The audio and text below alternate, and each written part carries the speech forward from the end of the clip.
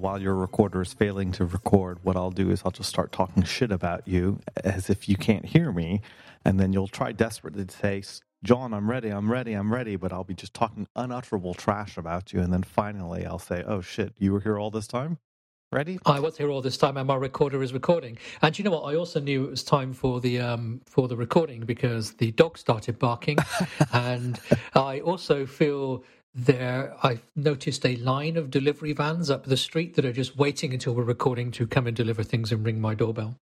Excellent. It's almost as if the world is not terribly supportive of our efforts. I don't understand why. We are like, with all that's going on, I feel that we are like the sole crack of light that exists in the universe, and yet still people want us to shut up. It's amazing that people want us to shut up, isn't it? It's I can't imagine why anybody would possibly want me to shut up. Oh, that's so sweet of you. Not me. I can understand why they might want you to shut up, but no. Anyway, John, has it really been a week since we last spoke? It has been a week since we last spoke, and in the intervening time, I'm certain that you have taken many, many steps to undo all the massive damage that has been done. Probably by you in the prior week, but still. No, I think I'm probably still making as much damage. I've been how do I want to phrase it? So I'm not going to call it hell because it's not that bad.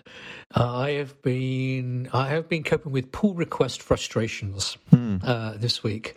It's the first pull request I've made on a project, and so I'm new to the code base. It's the first, so the first one is always a little bit rough, isn't it? But it's, it becomes, I don't know whether the word is frustrating or annoying when, you get comments in there saying, well, the standard is to do this. Oh, yes. To which my question is, well, where are the standards written down?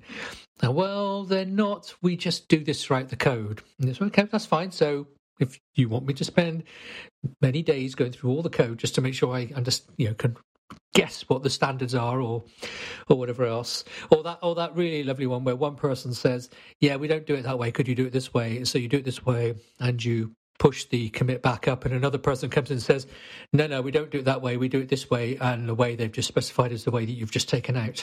I'm not saying this to critique any individual person, because this happens all the time on Teams, but it is just quite frustrating.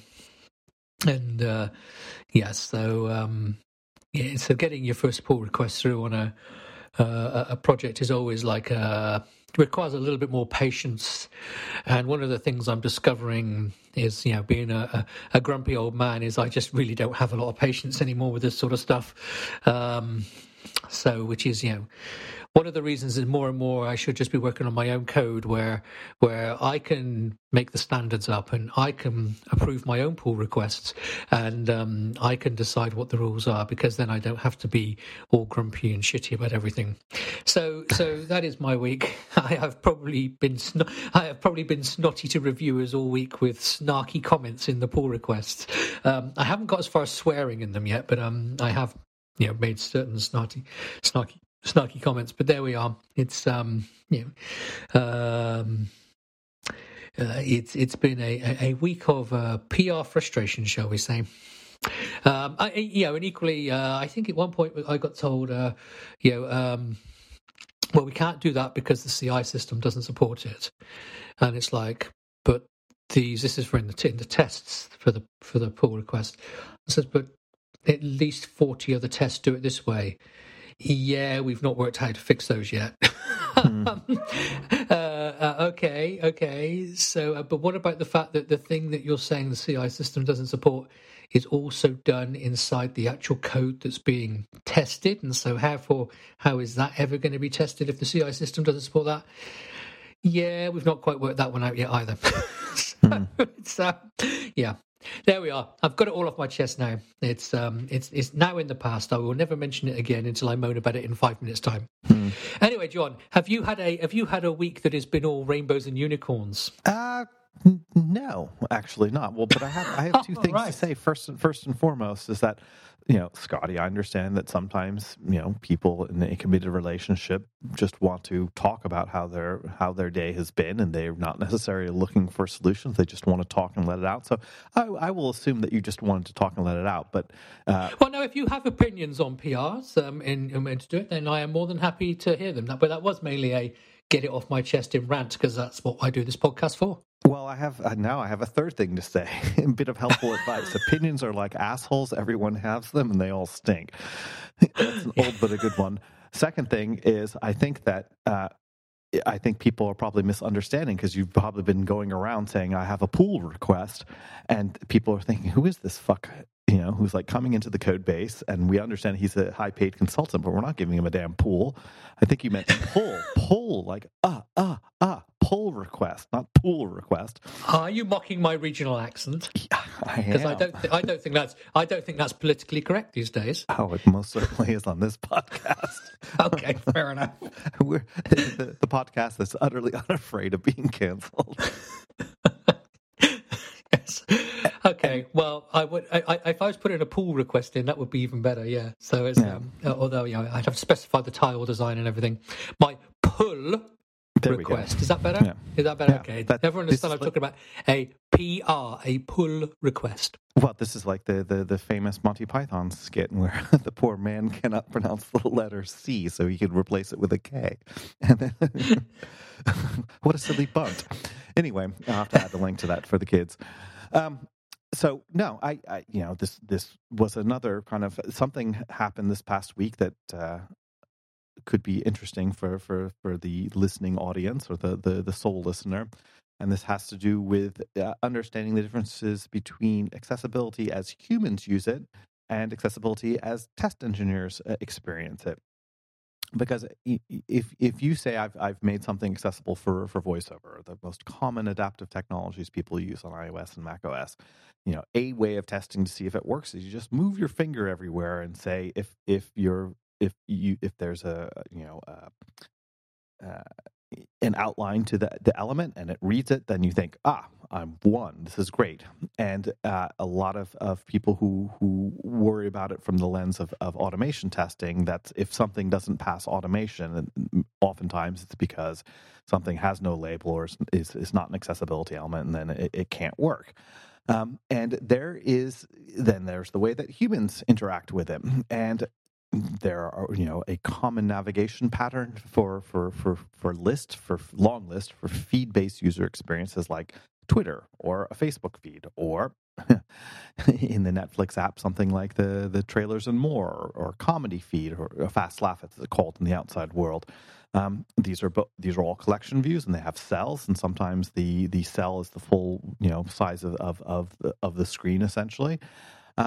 And so the common way of navigating through long lists in VoiceOver is you just swipe left or right to go from the prior to the next accessibility element as it's been set up in the view hierarchy. And so if each cell then in turn has a number of other accessibility elements like buttons, so I'd say I would like to share this item, or I'd like to comment on it, or I'd like to like it, or whatever. When you need to swipe to get from one item in the list to the next item in the list, it becomes incredibly tedious if, in order to do that, it has to go through each of the different elements in the parent view. And so for some time, I don't know when it was introduced, but Apple added this thing called custom actions, accessibility custom actions, which allows you to say, on this view, on this accessibility element, there are other things that can be done, and accessibility actions are accessed by swiping up and down, and you're essentially going through a menu. And the advantage for this is that you can allow people to navigate using VoiceOver with the same speed and finesse that a sighted user does. Because if you think about what your eyes are doing when you're scrolling through a feed, you're looking for some signal to say, do you care about this? So it may be the photo, it may be the text, depends on the context. If you think about Twitter, for instance, you'll scroll through MacDevNet. It's like there's nothing possible of interest there, so I'll just keep swiping forward. Whereas if you see Djembe as the author, you're going to immediately stop and say, I want to read the fullness of it, and probably like it and comment on it and retweet it. So if you've ever navigated Twitter with VoiceOver, for example, that what it does is it will read out, who it's from, when it was, and then start to read the tweet because it's short. And then if the actions that you have available for them, like to retweet or to like, are things that you access with flicks of upward or downward, flicks of the finger, whereas to navigate from one tweet to the next, you swipe left or right. And that's the way it's done. And so there was some hullabaloo around the office saying, "Oh my God, there's been a terrible regression." I noticed that each cell is just one big accessibility item, and I move my finger over and I can't make it work. So it doesn't work. It's completely broken. And I was pulled into this, and I said, no, it's not broken at all. In fact, it works really well for the human beings that use it. And this may not be what you expected, and that's all fine. I mean, everybody looks at phenomenon life through the lens of their experience and how they think about it. But I had to post yet another screen movie with commentary about how it works and why it works. So that's my event for the day. But I think it may resonate with some people who work on this stuff that there oftentimes is this tension about how something's supposed to work. And there's a big difference between somebody who's familiar how VoiceOver works in passing, just to be able to verify that it works, and somebody who actually uses it every day. And I will say it again, that if you've ever actually watched somebody who's familiar with VoiceOver, you will be astounded at how quickly they can navigate through things and how fast the speech will be. Because if you don't see, or you have very low vision, as well understood, other senses come to the rescue. So your ability to hear things very, very subtly and to process auditory information extremely quickly help you navigate the world. You have to listen very, very carefully about everything that's going on while you're walking in the street. And if you're navigating in a digital space, you get used to hearing things very, very quickly because you need to use a bunch of text to be able to describe what's going on and decide, do I care about this or should I go to the next element? So it's subtle. And I only learned this, quite honestly, by observing and speaking at length to people who use this every single day, all the time. And so I just realized that part of the work that I have to do is kind of constant evangelization. So I did, and I do. And so that's my little crack of sunshine for the morning. And what a wonderful crack of sunshine it is. It is, yeah. VoiceOver is a good example. It is the one we go to by default, and we appreciate there's far more to accessibility than just VoiceOver. But it's it's very hard to, I think, for a lot of us to really know if the way we have implemented it is working, or is not working. Is good UI. A good user interface when not being used visually but being used audibly, and that is primarily because we don't use it on a daily basis, and therefore when we do use it we fumble our way through, and we often think because we fumbled our way through, that works, if we've even bothered to do that much of accessibility. That is, of course, is the first step, we should say. Whereas, if we were doing a visual UI that we had to fumble our way through, we would be saying, "Oh, this is terrible. This is completely shite. We should be redesigning this." And it's not just about does the audio reflect our UI well, that it describes it well. It's how well does our UI work when audibly expressed. So it's challenging, because you could often argue that actually, as much as the UI is great and the fact that we've added audio description to everything, in fact, this UI is just too random, too not laid out properly to be described by audio, and really it could do with being laid out differently. So at what point do you change your visual UI to accommodate your audio UI, or vice versa? It's so the whole I think accessibility and even implementing accessibility and understanding what to do with accessibility has been the big thing and quite rightly for a couple of years now. But the whole, how is your UI designed in the first place for accessibility is probably the next thing that people have got to tackle. Once people are actually just doing it, it's okay. Now take a step back and how are we designing a tool? Are we looking at accessibility first, or even presenting alternate UIs with certain accessibility modes, and how does that work? Well, Scotty, it's funny you should say that because, I've always maintained that good design is good design, and looking at it from different perspectives will give you a good idea whether something is actually usable to people, and if the only touchstone of usability is the engineer that worked on it or the designer who designed it, in Figma or Sketch or some other design tool, without actually holding it in their hands and using it. And using it in the way that people are using mobile apps. I think that's the key thing that people tend to forget, is that you may think that you have a user's undivided attention just because you have some beautiful screen, that's displayed on the piece of glass that they hold in their hand. But their hand is mobile, and there are always things competing for their attention. And so you have like split second for people to be able to grok what's on screen, to be able to go on to the next thing, or to be able to put it in a mode where they can just let it run in the background. And I was thinking about this yesterday when I was driving. I wasn't driving. I was being driven in a Lyft and watching how, noticing the difference between Apple Maps and Google Maps, for example.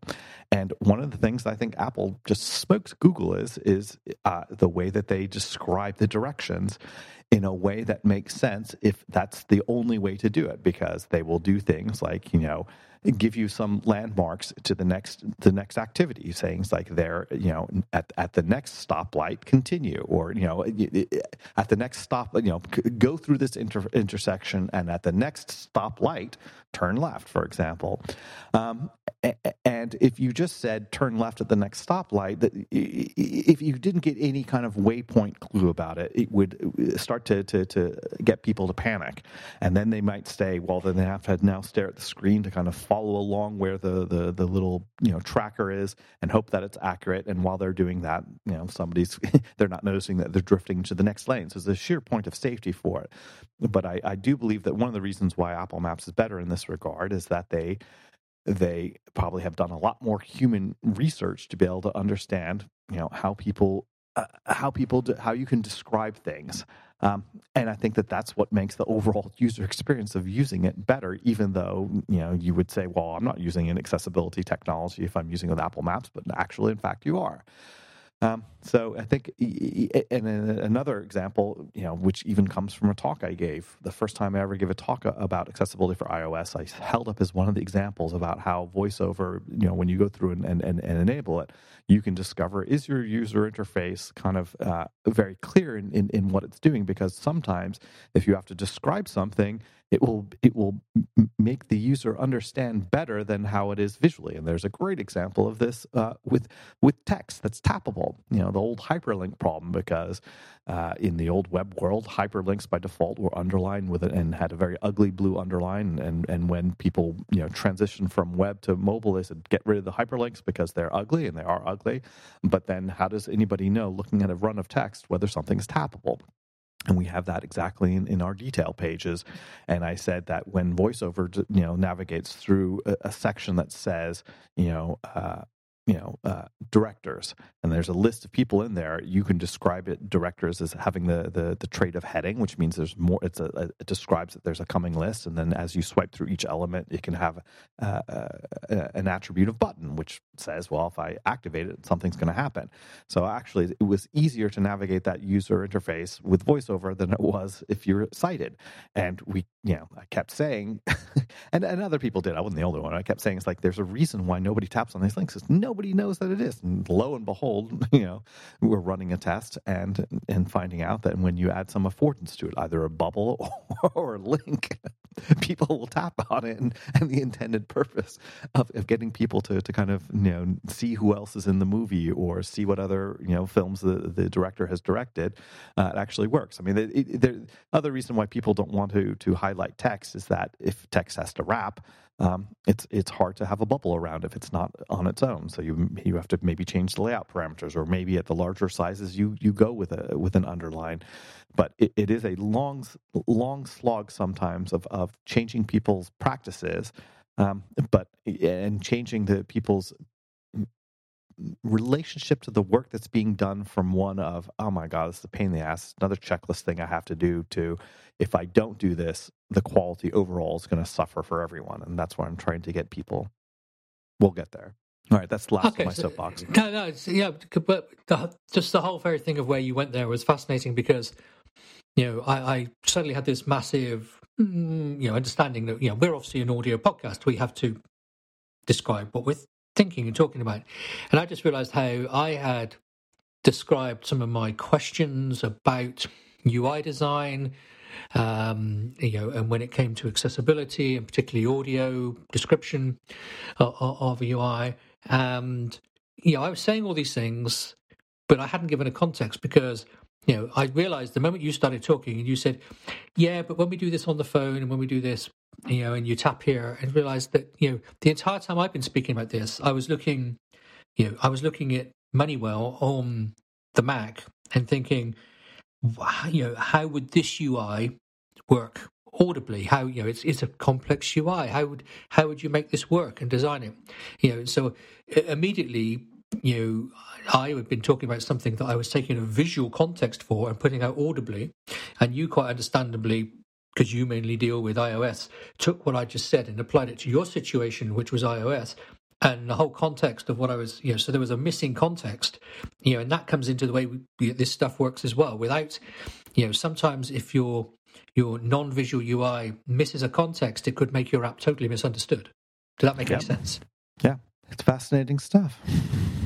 Well, it certainly is, and I think we're only in.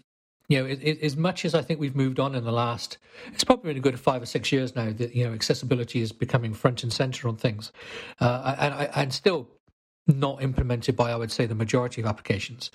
But I think we're still very much at the beginning of discoverability on this, which is great, and it's going to be interesting to see where we are in a few years' time. I mean, there's a good chance will we all be controlling our interfaces audibly, and tapping will be seen as something that only old people now do. And why are you tapping your phone, Grandad?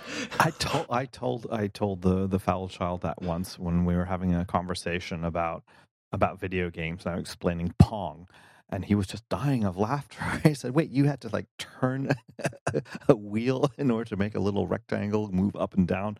I was like, how primitive. It's like, how did you also have to spark the fire to cook the mastodon that you had just managed to hunt and kill? It's like, first of all, I never managed to hunt and kill a mastodon, which is why I didn't survive. But secondly, I can assure you that your child will said, what, you had to touch the piece of glass? It's so unsanitary. It's disgusting. You mean you didn't just wink at it or just think it? And that's completely true. This has reminded me of one more thing. This is now the lighthearted portion of the podcast. Can we go there, Scotty? Can we get some lighthearted portion intro music? You want lighthearted? Light-hearted segment. That good enough? That's all I could think of off the top of my head. That was great. That was. I'm going to be California. That was awesome. Gold star. You're the best. You're a winner, Scotty. No. Yeah. And you're full of shit. But never mind. Carry on. I can carry on lots of shit to give you. Yes. There were the Icelandic National Tourism Board just absolutely dragged Mark Zuckerberg in the whole metaverse intro video in such a beautiful way. Have you seen it? You know what I'm talking about? I have not seen it, no. So we'll put a link in the show notes. But absolutely, it's glorious. But it's something that's very top of mind, and it basically I don't know whether it was a complete actor or whether it just happens to be that's the guy. But Iceland, most people have no idea about it. Maybe they watched Eurovision. Maybe they know who Björk, however you pronounce her name is. because they know it as the land of Aurora Borealis and high-pitched wailing pop songs set over a house music beat. I would imagine most people know it these days, who did before, from the Will Ferrell Eurovision movie. Yeah, is that the way? But not actually, which is a completely stupid but absolutely adorable movie. It's a glorious movie. That's going in the show notes. I love that movie. I think it's fantastic. But anyway. I mean, we just need to somehow get the title of this show to play Ya Ya Ding Dong. Yeah. Anyway, carry on. Sam, do your magic. Anyway, so because I watched, I guess, the first 20 minutes of the Metaverse introduction video, which this thing happened a couple weeks ago, and the reaction is predictably is Zuckerberg actually human? I'd never see him blink, and he speaks in such a strange monotone fashion. This cannot be real, and oh my God, I do not look forward to this. And so then they had this guy describing what they called the Icelandiverse. And it's like I don't want to describe it because I don't want to give it all away, but I think I talk about it because it is interesting that we are as technologists and software engineers can absolutely see where this is going, and it's completely clunky now with headsets that leave you nauseous and don't have long battery life and so forth. But eventually these things will become better, and we will we will potentially be spending a ton of time in a metaverse, and I, for one, do not look forward to it. I'm especially now that we've been going back to the office, I'm all for the human touch and low latency audio of in-person presence. And I fear for the universe, and I fear for our mental health if it gets to the point where people cannot distinguish between the two. So I don't know. I don't know whether I feel like I should start putting cogs in the wheels, but being a Luddite and stopping this before it happens. Yeah, well, you're already of granddad age, so the trouble is, anything people of our age say now will just be like, oh, the granddad doesn't want to move on. Yeah. So it becomes very hard for people over 50 to express concerns over new technology, because even if you're you are actually at the forefront of technology, which I'm not claiming to be, but it just say someone was. Your age is perceived to be a get off my lawn. Factor. What are you doing? A disqualifying factor, which is which in many cases is probably if you take the mean, it's probably a reasonable assumption, but it does exclude anybody else who might actually be slightly educated on this and have an opinion as well. Yeah. Well, I think the thing is that they just need to adjust the marketing, because they could get Granddad on board if they said, and you can have as big a lawn as you want, and your avatar can tell kids to get the fuck off your lawn and to your heart's content. And if you want to pay extra money to get an Arnold Schwarzenegger style cannon machine gun be our guests, it's all fair in love war in the metaverse. In this new VR world, you won't even need to press the get off my lawn button. You could just think, get off my lawn, and something will go out there and kick the shit out of the people on your lawn. Exactly. Well, Scotty, speaking of getting off the lawn, unfortunately I have to get going, but I was going to say that if people, well, first of all, I wanted to give you the opportunity to have some parting bits of wisdom, if necessary. I have never had any wisdom, let alone stuff that I will part with. Okay. So, I think we should do the wrap up, John. So, John, if people want to tell you to get off their lawn, or I would say more likely invite you onto their lawn, because everyone needs a grandpa on their lawn. Yeah. So there we are. Where should they do that? Well, I have no idea. I've not done this line. You can do that on Twitter, which is nothing if not the calm cul-de-sac of our collective world, where you'll find me as Djembe. That's DJEMBE, like the West African drum. And Scotty, if people want to contribute to your pool request, where might they send cash or excoriating comments about the way that you formatted something? I would love to know people's favourite pull request comments that they may have received, and they can send those to me on Twitter, where I am MacDevNet. And I'm sure if I see them, then I will begin to feel that my week has been not so bad after all, which in fairness it hasn't been. I have to say this is more about me being a grumpy shit who can't cope who can't cope with criticism, as opposed to anyone actually doing anything wrong. But there we are. It is, my show, so I will take the high ground that people should do it my way. But there we are. If you want to do it your way, start your own show. It's that simple. Right. Well, John, it's always good to have someone to vent with, and just do our weekly Get Off My Lawn segment is quite good. But equally, hopefully in there somewhere, you found some useful, positive things that you can latch onto, so that your view of us is a golden, shiny one, and not one of dark, murky miserableness that may come across from time to time. So, thanks for listening, everyone. And until next time. You take care. And you take care. And you take care. Everybody take care.